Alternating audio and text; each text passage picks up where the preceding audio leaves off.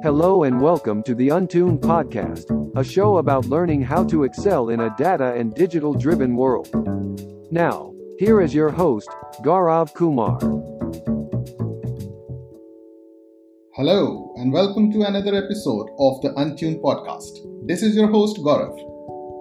My today's guest is someone really special and extraordinary.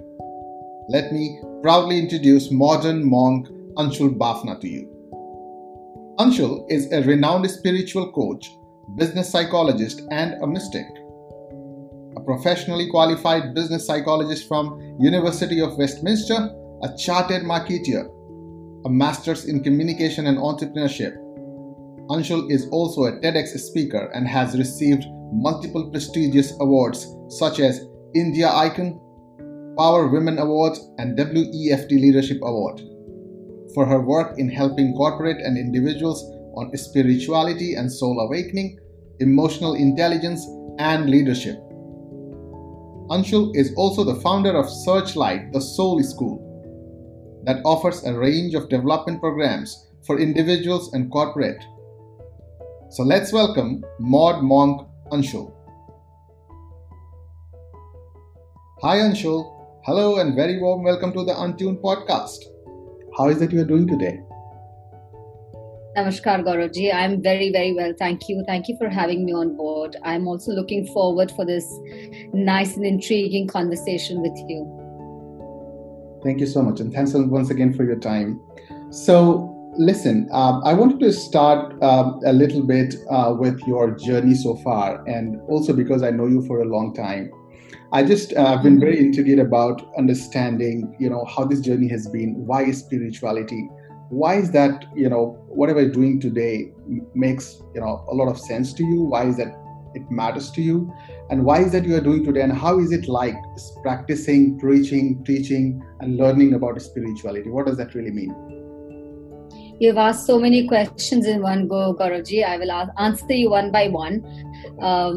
Spirituality per se has a lot to do with the way I am and just the way I have been, and that's my innate nature. So it has been with me for a good 25, 26 odd years until now. And the journey started when I was about 11. And I think spirituality per se is a very abused, misused, overused kind of a word without people really understanding the real essence of it. And many say that it's all about, praying and just understanding God. But I think spirituality in modern day lifestyle is extremely important simply because without that, you feel ungrounded. You don't feel the real essence of being. And while we are in an everyday life, maybe at work or home or even in our personal relationships, the need of it is such that it helps you really understand your relationships, really understand who you are, how you work, what your productivity is. So there are a lot of aspects to spirituality and today's modern day life. I'm not sure if I'm really touching base on what your questions were. So please do let me know if I'm able to reach out to you in that way. No, that's absolutely fine. And you touched upon a very important point, which is the modern life and practicing and perceiving spirituality. So I have always been very, very surprised and with this term called mod monk, right? So my understanding is to simplify this for my sake. I simplify this as just saying a modern monk. But what does it really mean, Correct. right? Is this something that you? Correct. Is this something that you point? No, it's not something that I coined. About in 2015, where I was interviewed by a newspaper, and there was an interview that had come out in a publication. And while they were talking to me, they were, asking me a lot of stuff about the modern living, the stressful living about today's, in today's world. And my education is such that, I've lived across the globe, and I spent about 7.5 years in London.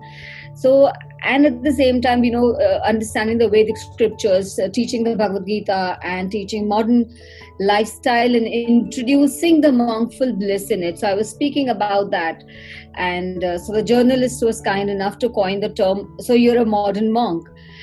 And so much so that I decided to take up monkhood in 2016. And so I was already in the journey of monkhood, and they were kind enough to coin that term, and I gracefully accepted it, because that's what I preach, that's what I teach, blending monkful bliss in everyday modern life. You don't need to be a monk. Not everybody needs to be a monk. Everybody doesn't need to be a sannyasi to really gain the wisdom. You can live in a modern lifestyle. See, I think that when we speak about monkhood, people have a very, very prominent, very singular kind of an image in mind. Either they wear a white or they wear an ochre, and they leave the house.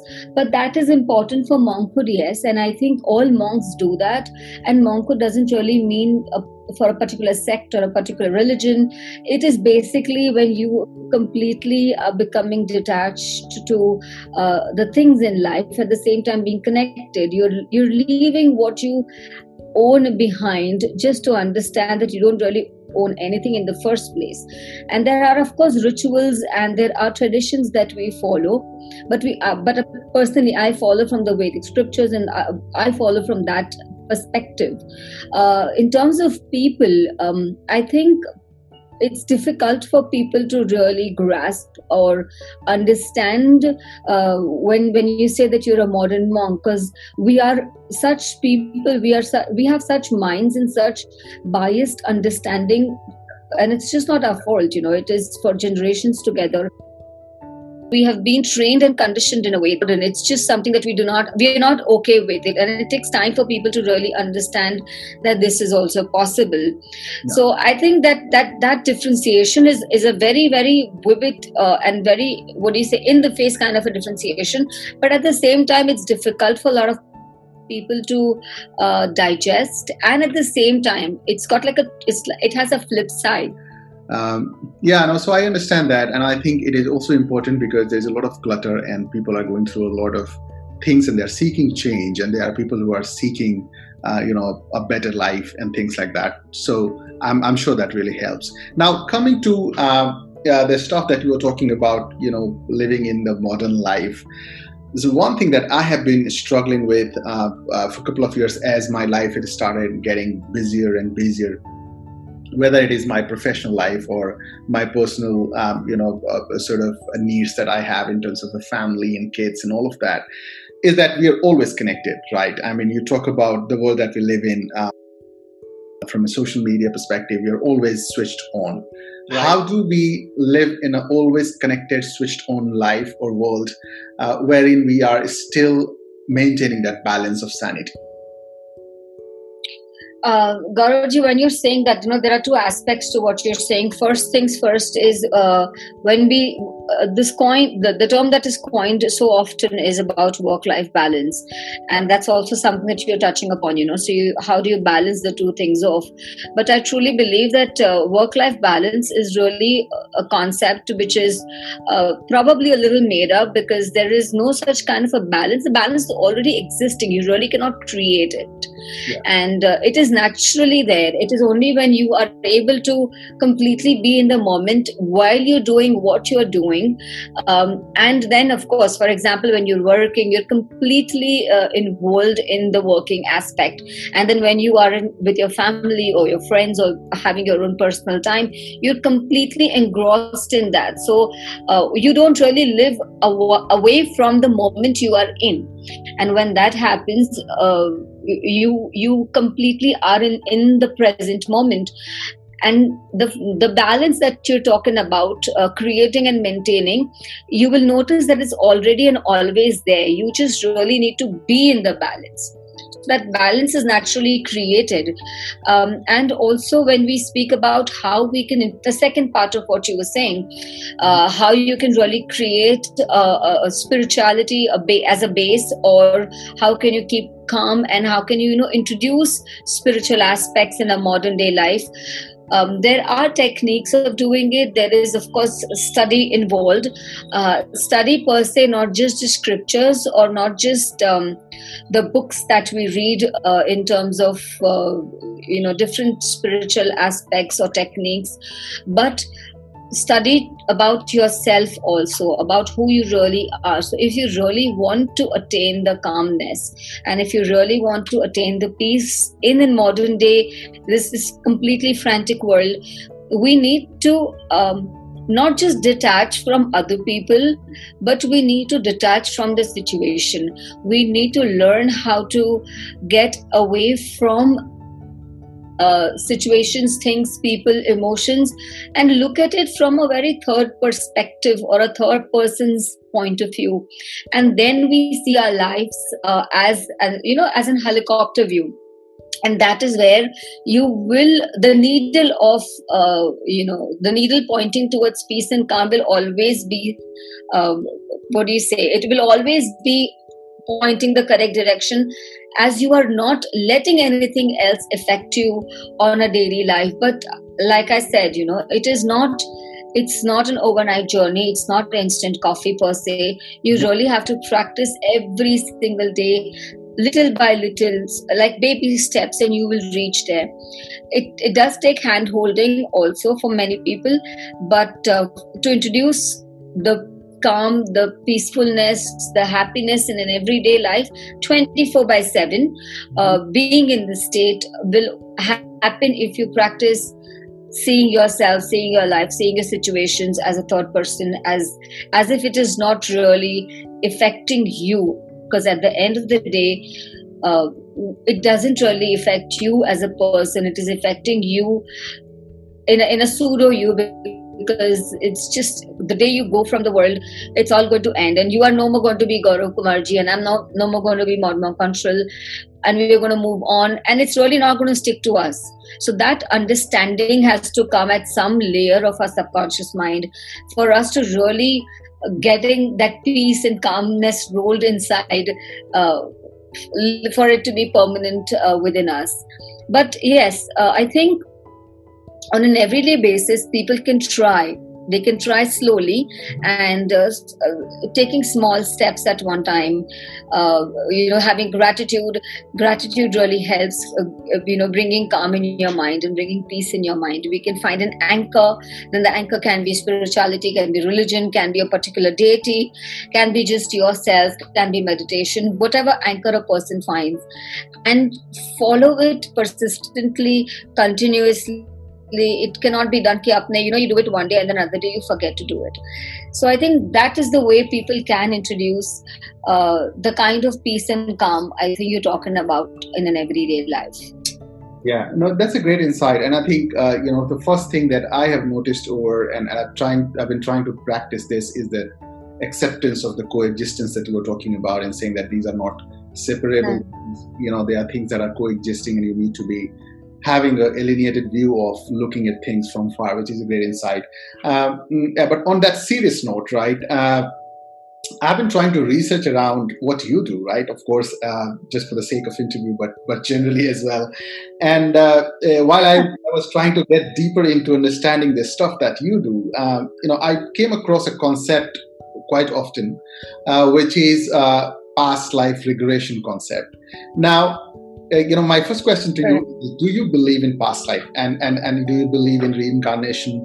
And second question is that if you do believe in it, what are some of the real examples, right, which don't sound so bookish, but I've heard that people practice it, and just as one of the concepts that can come as a reality out of this conversation, how do people practice this? What are the areas where it can be applied? So tell us a little bit more about that. So answer to your first question is, do you believe in past lives? Yes, I do believe in past lives, because we our spirits at the end of the day, and as we change our clothes, we change our bodies, and we keep coming back multiple times until we have really gotten ourselves educated about how to get back to the original source. It's a journey, just like when when you join a nursery. So if you have like a child, or you yourself when we were children, we kind of got into nursery, then we went to see junior KG, and then the senior KG, and then we move forward. Similarly, in our lives, we enter standards or divisions or classes that, let's say, for example, you're in the 5th grade or the 8th grade, and you have particular subjects. So you have chemistry, bio, physics, etc. Similarly, in our life, we've picked up like a couple of subjects. So maybe relationship, trust, self-worth can be one major subject, a couple of minor, or 2 majors and a couple of minor. Similarly, we pick up a couple of subjects in our life, we learn, we understand those things. We pass, or and the passing happens only when we have been tested. And then if we move on, then we get up on a new subject, a new lifetime. Every lifetime teaches you. So for example, let's say I like to write, and you like to write. You're a beautiful writer. You write beautiful poems. Where does that come from? Were you taught that? Yeah, no, I don't believe Were so. you taught? There are certain No, you were not. things. So where did that come from? So when we are traveling to multiple cities and countries, we pick up souvenirs, we pick up aspects of understanding, we kind of learn something, and then when we change the body, however, the learned trait is about the spirit, and we've learned it there. Then the next lifetime we take it forward. So maybe in some lifetime you really were a very amazing writer or a poet, and you learned it then, but you carried it now. You're a painter. I paint too. Where does that come from? Yeah. There are certain aspects of life that we really like, and we do not know why. There are certain places that we really feel attracted to, and we've never been there before. But then there is a connect, because we have traveled those lifetimes. We have traveled those places before, and like a house has a lot of souvenirs from different parts of the world that we travel to. Our minds and our spirit has a lot of souvenirs in terms of attitudes, behaviors, biases, likings, dislikings towards multiple aspects of life. Every time it is traveled through a different body. Well, and you will see, when you notice these patterns, they're very, very prominent if you are able to really see them with an open mind per se. And if you want an example, past life regression per se, when we do, it's when we break the boundaries of the physical plane, and we help the soul travel through mind, because at the end of the day, mind, time and space continuum is very physical for us human beings, because we want to understand everything. Unfortunately, our brains, our minds are not such that we can grasp everything that is there in the universe. But for us to travel, what happens in a dream state? You travel because you're not in your conscious control of your mind, and you travel to the most beautiful, exotic places that probably have not existed on this earth, or you have never seen them, not even in pictures. And that's what happens when a mind is traveling through regression. A mind can travel through regression to a particular place. So it can be while you are in the womb or before that, to understand where a particular aspect or a concern or an issue has started. And I practice past life regression in terms of healing. And there have been many, many instances where we've done this regression therapy work, and it has helped people completely heal the present issue, and it completely eliminates. For example, if I had to tell you, I had a person who had a terrible L3, L4 issue in terms of their lower back. And we try to figure that out through regression, past life regression, really trying to understand. So the person had probably died in terms of, he had an accident and had a broken lower back, the spinal cord, the L3, L4. But also that it clearly says that when we leave the body in one lifetime, we tend to take the memory or the emotion with us when we are leaving. Okay. So just for me to understand this properly, so you were saying that there could be physical evidences in the present life that could come from the emotions that you experienced or you sort of experienced halfway through in your past life. There might not be a real physical, for example, in the case that you're talking about in terms of the lower back pain, there might not be any physical, sort of a displacement or any sort of physical evidence of an issue, but it's just... Yeah, they can be emotional. So it's not just physical, it's emotional, mental, spiritual, all the aspects you carry. You cannot carry half, no, you have to carry your entire memory bank in terms of, or your experience bank. So it's not just physical, but emotional traumas also have had. I've had many experiences with people who've had trust issues. They've just had broken relationships. They just do not know how to kind of heal them, and they just do not know how to stand for themselves. They can try and they intellectually understand that I'm trying, or I'm wanting to kind of change this, or I'm wanting to stand for myself, or I'm really, I have to move on from this, but they cannot do it because it's something that holds them back. And for that also, regressions is a great way to understand where the root cause of this is in terms of emotion and feeling. That has to be taken care. And when that is taken care, the person's attitude and behavior kind of shifts in the current lifetime. So that is also very, very important.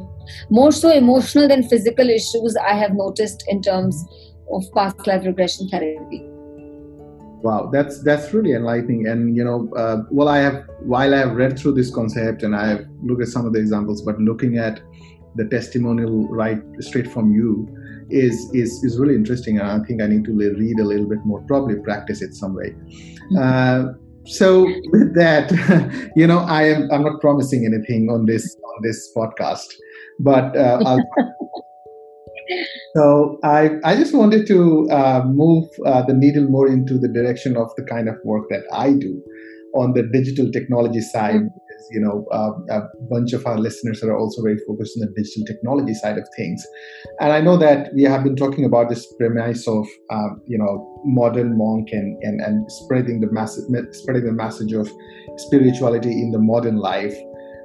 What role do you think the technology plays there, right? Because I also know that you are a chartered marketer, and you are pretty tech and marketing savvy for that matter. So I just wanted to understand that, for the masses that you're trying to take out in the world, for the scale of that, right, and extend that reach, what do you think where the technology is helping, and what role the technology is playing? I understand that it's an enabler for most of the things that you do beyond technology. But do you think that's a good thing, bad thing, and what's the boundaries? What is exactly the role of technology in something like this, which is absolutely based on certain different principles, right? So tell us a little bit more about that. Sure. So principles of spirituality will never change irrespective. Even if technology comes or if it is not there, the truth is the truth. You really cannot change it. But what happens with technology is that you can actually use it to learn more. With the grace of technology, we are able to read more through libraries, through online libraries, with the Zoom calls, these kind of podcasts. We are kind of reaching out to much a larger audience. So that really helps. I think technology per se helps you reach out to many people. For example, even with me, I'm a marketer, advertiser, worked with the media, but I'm not very tech savvy in terms of, I don't really enjoy technology per se that I will be on it all the time. So I'm not that kind of a person. I still like the smell of the books and the pages, and I'm still a little probably the 14th century. But being from the marketing background and I understand technology is an important aspect of today's modern living world, and we cannot be without it. Yeah. How much ever you try, you will have to kind of take handhold with technology and walk forward. So what technology per se can do is we can reach out to more people. We can have more discussions and discourses. You can use technology for that. And for me per se, I think about 4.5 years back when I had decided in 2015-16, I decided to like really cut off, and I was not interested in kind of even letting people know much about what you were doing, because for me it was okay.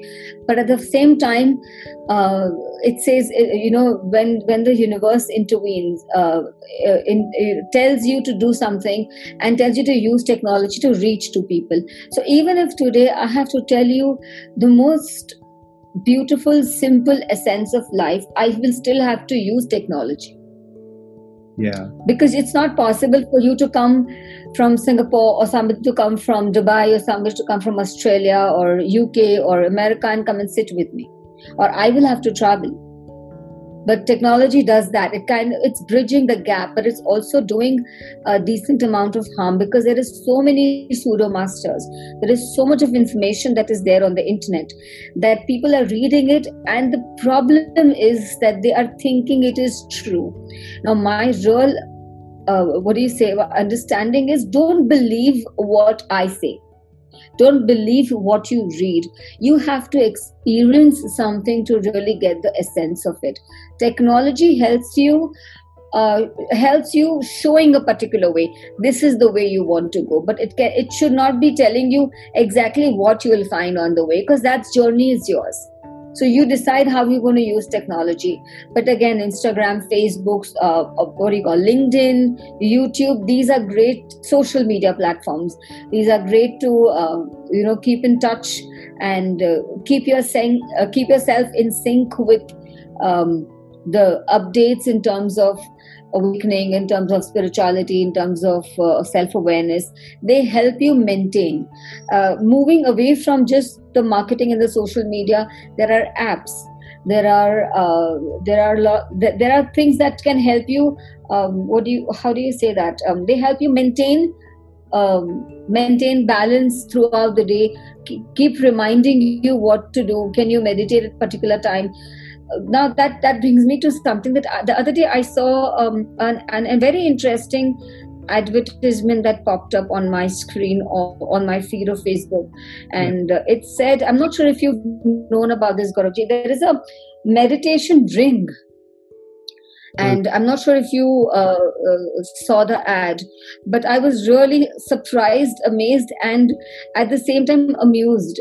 I was like, you are basically telling people to use something external to help you meditate. Again, people who don't meditate at all, maybe that's pretty helpful for them, and it might help them in a way that it starts their journey. But will that particular technology, will you not become completely parasite, or won't you completely become dependent on a technology like that, and you will never want to move ahead? Because the entire journey of spirituality is leaving things behind. It is not really getting attached to something to help you become spiritual. I think the whole concept really is becoming very vague, and it's becoming very diluted. But coming back to technology and spirituality, I think if you use technology with absolute presence of mind and being conscious about what you are doing, and with understanding of how much you're supposed to use it in balance, then I think technology can really, really help you reach your spiritual goals, at least show you the path. Otherwise, it can, like everything, it has a rose and a thorn at the same time. Yeah, no, I completely agree with that. And from my perspective as well, I'm also very old school in a sense that that I write and read and stuff. So I like, as you said, getting smells of the books. And but for me, I think over the years I realized that the definition of impact, if you are interested into creating impact for others, it comes from a basic requirement of your reach and observations. And I think technology plays a big role in that, right? Say, for example, when I started writing, why just write for myself, right? And now, after I've written a couple of books and things like that, I get letters from people, I get messages from people. And I think that technology has played a very, very important role to, as you said, to reach. Yes, of course. Absolutely. I mean, you have the knowledge, I mean, that's what I said. When I started off, I was not ready to do this. But of course, my guru, my spiritual master said, no, you cannot do that. You will have to reach out to people. And that is why you have, like you said, you write and you're reaching out to people. There is no point of you having something and just dying without really sharing the knowledge. And technology plays a big role in that in today's modern world. Okay, cool. So I will, then move on to another serious question before I ask you a interesting and slightly funny question. But the serious question is, that today the world that we are living in, other than being always connected, and I also feel that another problem in the world, and we know that the issues that are going on right now in the different parts of the world, whether it is about diversity issues, whether it is about terrorism and all of that, right, on a very serious note. I think the biggest role that the stuff that plays into this is the polarization that has happened in society, right? So that, it's very easy for people to judge each other in terms of their affiliations, whether it is gender-based, whether it is religion-based. So I have been struggling to live with this context and pretext, right? Because it's become very increasingly difficult to have your own opinion, right? Because either you will be judged or you might be misunderstood. So from, I'm not sure if spirituality is something that helps into that direction, but generally seeking your advice and saying, what is the best way of finding that balance in terms of saying that, okay, I understand and I do believe and I do respect different kinds of differences or inequalities that exist in the society, for example. But how do I make sure that I am either not opinionated or being judged, right? So how does one practice that, and what should we be learning to do that, right? Because I don't want to be saying something wherein people just judge or perceive me to be having a phobia for a specific religion, or talking about, having not having the empathy for a specific gender, and so on and so forth. So what should we learn that helps us to be sort of neutral in the society? Well, yes. So I think, it's a very, very important aspect you've touched here in terms of a question as well as your point of view on it. I think spirituality has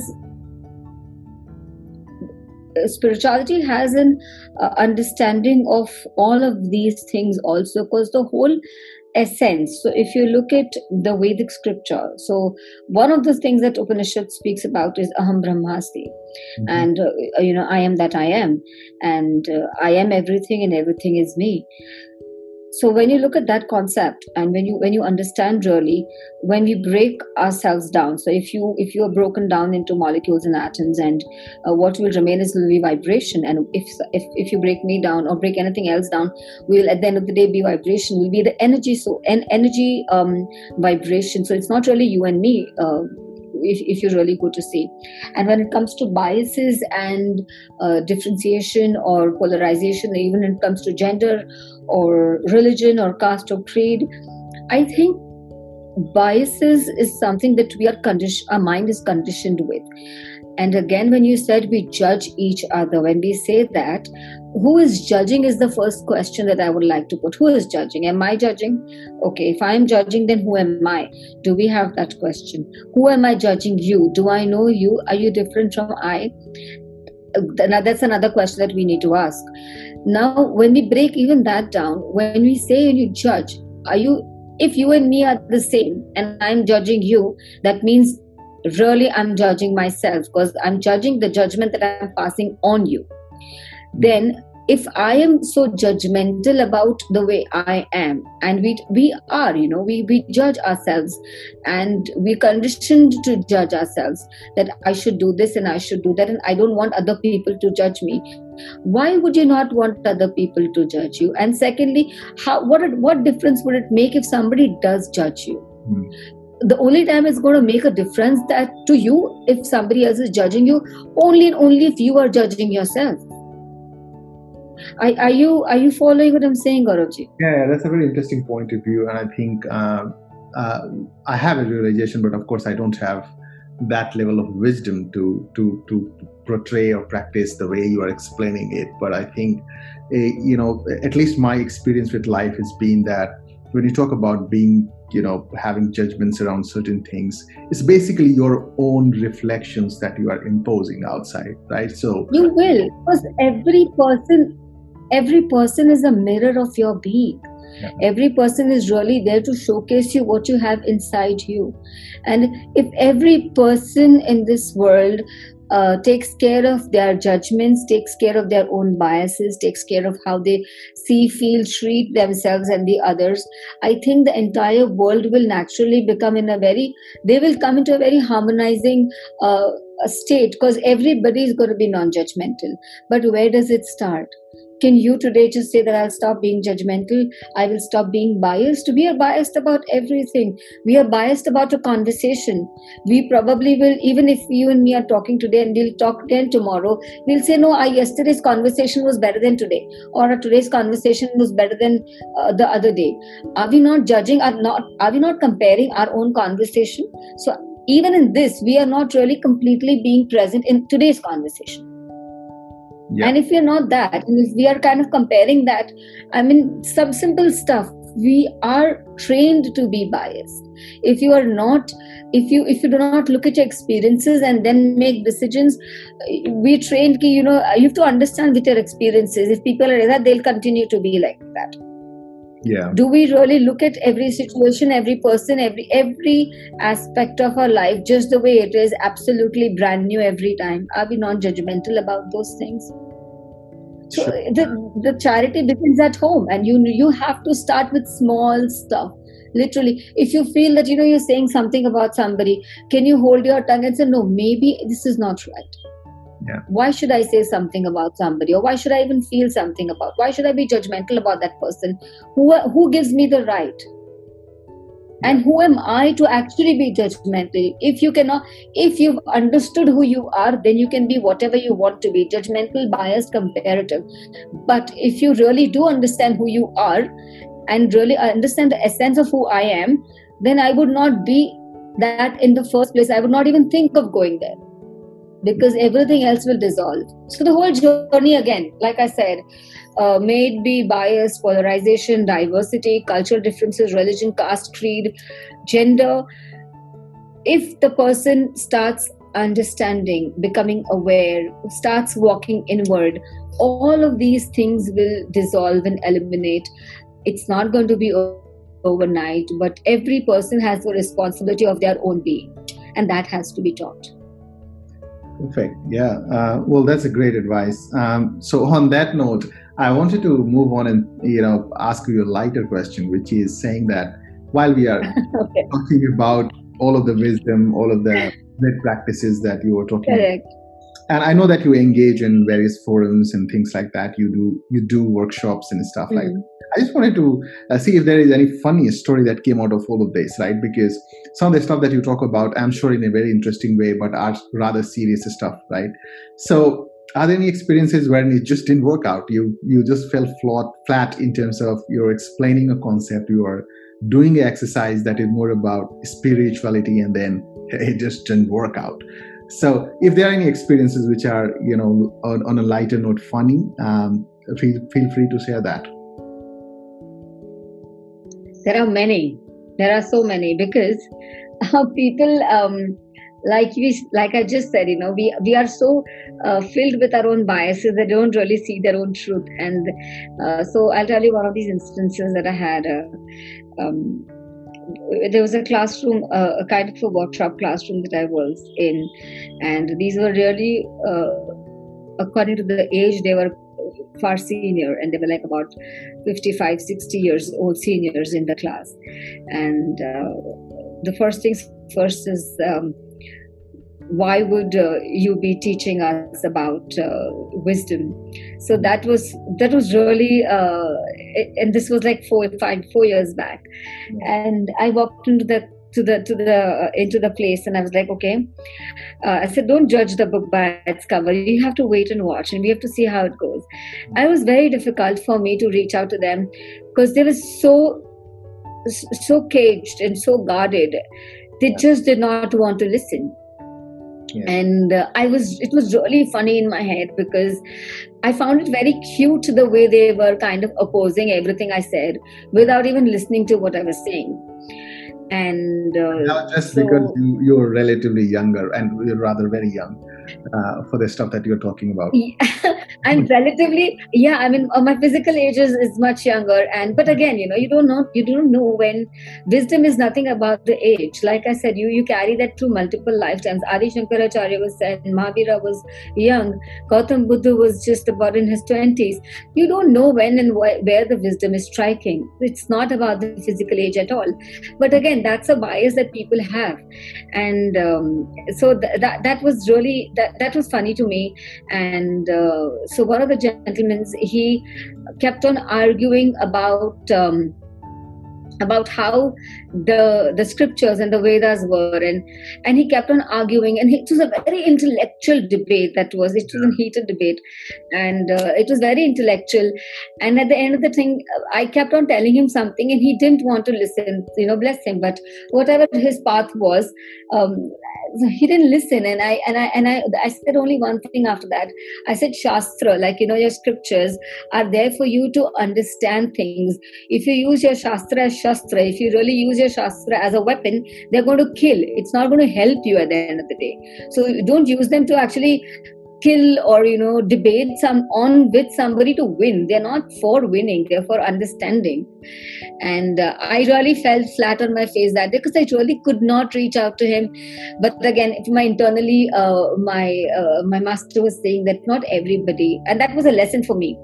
That was not for him. That was a lesson for me. Where when I came back home, when I was meditating, it was so funny. I can't tell you, Gaurav. I came back laughing, and although it was this on a serious note, and my master tells me that, so you had a good fun, didn't you? I said, yeah. I mean, I did not know how to rage, and that's where my master said, it's not every time that every person is supposed to learn about inner wisdom. And it is okay if people don't learn. You have to learn how to let go of people who do not. There will be thousands of people in your life who will not agree to what you're saying, because they're intellectual fools. You have to let them be.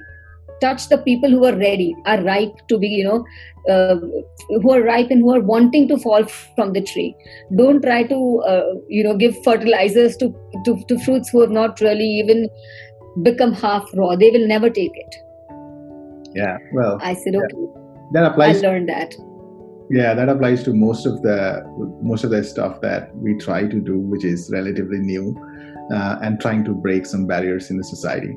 Well, that's a great experience. Thanks for sharing that. Now as we are approaching towards the last few questions, I had a one-liner question, which is saying, okay, what does one need to become a monk? Well, I would say rather mod monk, right? So what's the first step other than saying leave your home? What's the first step to become a monk if I want to be? I will say, if you really want to become a monk, then you have to leave everything internally. Forget about the external. Just be ready to drop. Surrender is one thing you need to have.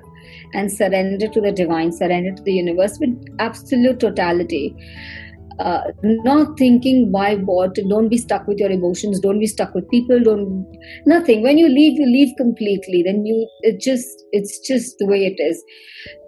There is a thing in Hindi, Kabir ka hai. I don't know if your audiences really understand Hindi per se, but jab main tha tab hari nahi, ab hari hai to main nahi. Yes. So it's like that, that is one thing that you need to become completely, to become a monk from inside, is you leave everything, and you drop your pretense, you drop everything, including your thought processes, including your biases, including your belief systems, including all of that, to really being the essence of who you are. So you are taking vairagya, leaving everything, looking at everything in one light of the divine.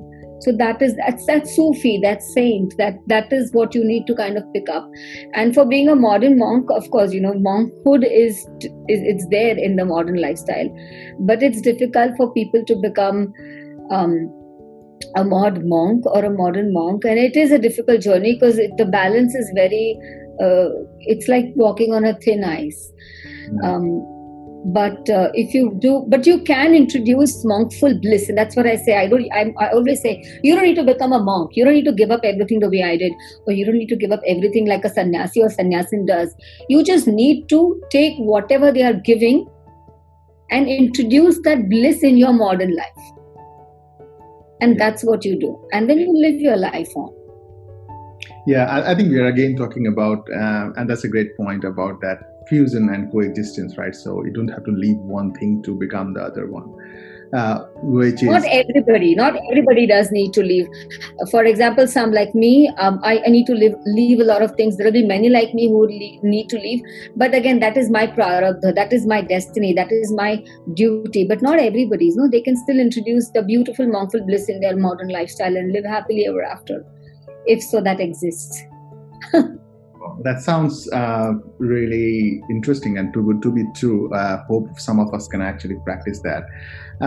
So my last segment will be to ask some rapid fire questions to you. But before that, what is your great advice for our listeners, which are coming from the diverse field of either work or personal lives and personal biases, if I would say, a generic advice in terms of finding the balance, the stuff that we're talking about, but one good advice in terms of how to lead a life in this ever connected world, and what should they be doing on a daily basis, right, to make this, or at least try to make this life a little better in terms of finding out the meaning out of life, for example. I'll keep my advice very short and simple. I think everybody should understand, or at least practice this experience, that you've got to ingrain this in your heart and mind, that at the end of the day, remember that we are having a human experience. It is not the other way around. We are not human beings having spiritual experiences. We are spiritual beings having a human experience. And let that experience be an experience, and do not live the experience. You do not need to become the experience. It's an experience at the end of the day. When the story is over, you will have another experience, and then another. So you don't carry forward all those pains, hurts, grudges, jealousy, anger, lust, fear with every time. So let it go. It's an experience, learn from it and move on. I think that is something I truly want to tell people also, that don't become second-hand people. Do not go blindly following anyone or everything that you've been told, or you're reading. Spirituality, if you want to include in your life, it will be as simple as questioning yourself, why am I doing this? Or where is it hurting? Or why am I feeling the joy? Where do I feel the joy? Simple questions of life when you ask yourself. I think that is the beginning, or that is the path of spirituality. And for that, you need to break the belief systems. Really experience, anubhav is the way to really live the spiritual life that we have. I think that's what everyone needs to do. Even if it's small baby steps, even if you are, before you sleep, if they can just look back at the day non-judgmentally, with everyone involved, yourself and the other people that you have connected with throughout the day. Just look at that day and forgive. Acceptance, forgiveness and love.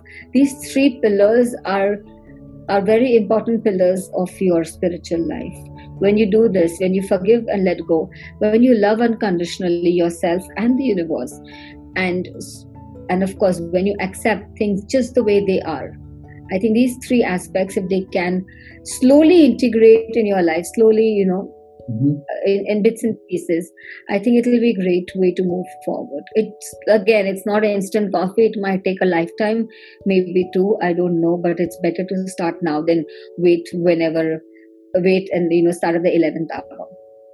Awesome. Thank you so much for that. I'm ready to take my first step. I'm sure some of my listeners. So with that, we are going to move on to our last segment. That is rapid fire question. I promise I'm not going to ask you very difficult questions, but you have to answer. Are you ready? All right. Yeah. Okay. So there you go. My first question is, first thing that you do in morning. I meditate. I pray. Okay. Kind of people you find irritating? People who, not irritating, but the people who do not really want to see, the people who really do not want to understand themselves and who don't want to grow. I don't find them irritating. I find it very sad, not irritating, sorry. So I don't find anybody irritating, but I find it sad that people do not really want to see the mirror. Cool. That was a politically correct answer. But moving on to the next. Moving on to the next question. Tell me one thing that you do that a monk should not. Nothing. I do everything that a spirit should. It doesn't matter. I don't put myself in the box of a monk or a non-monk. I am a spirit and I'm free. Awesome. Monk is just a name. It doesn't matter. Cool. So then move on to the next segment and the last segment of our rapid fire question round. Pick one of these, single or married. Are you asking for me or just in general? In general. Just say it. Single. iPhone or Android? Android. Okay. Living in India or abroad? India. Himalayas, to be very specific. Sure. Okay. Perfectly cool. I think you did fairly well on my rapid question round. And I just want to... Do I get prayers and meditations? Would you promise me that you will pray tonight? I will do that. I'll also send you a goodie. Okay. Thank you so much for that. And overall, I just wanted to say a very warm thank you to you for taking your time out. I think this was really, really insightful. And the reason that I wanted to make sure that my listeners listen to this episode before we start the new year is that these are some of these complexities that I also go through. And I know that people who are trying to find a balance between professional and personal lives in general, right? Even not even talking about spirituality at this point in time, but in a general practice, I think there's some of these questions were really, really relevant, and I hope that listeners will also find so. So I am truly grateful for your time, and thank you so much for taking this out and having a very candid conversation with me. Thank you so much, Gaurav. I'm glad to be a part of this, and I wish all your listeners, everyone, a very, very prosperous new year. May the new year be bright, and may you find your guiding light within. Thank you so much. Same to you. Thank you so much.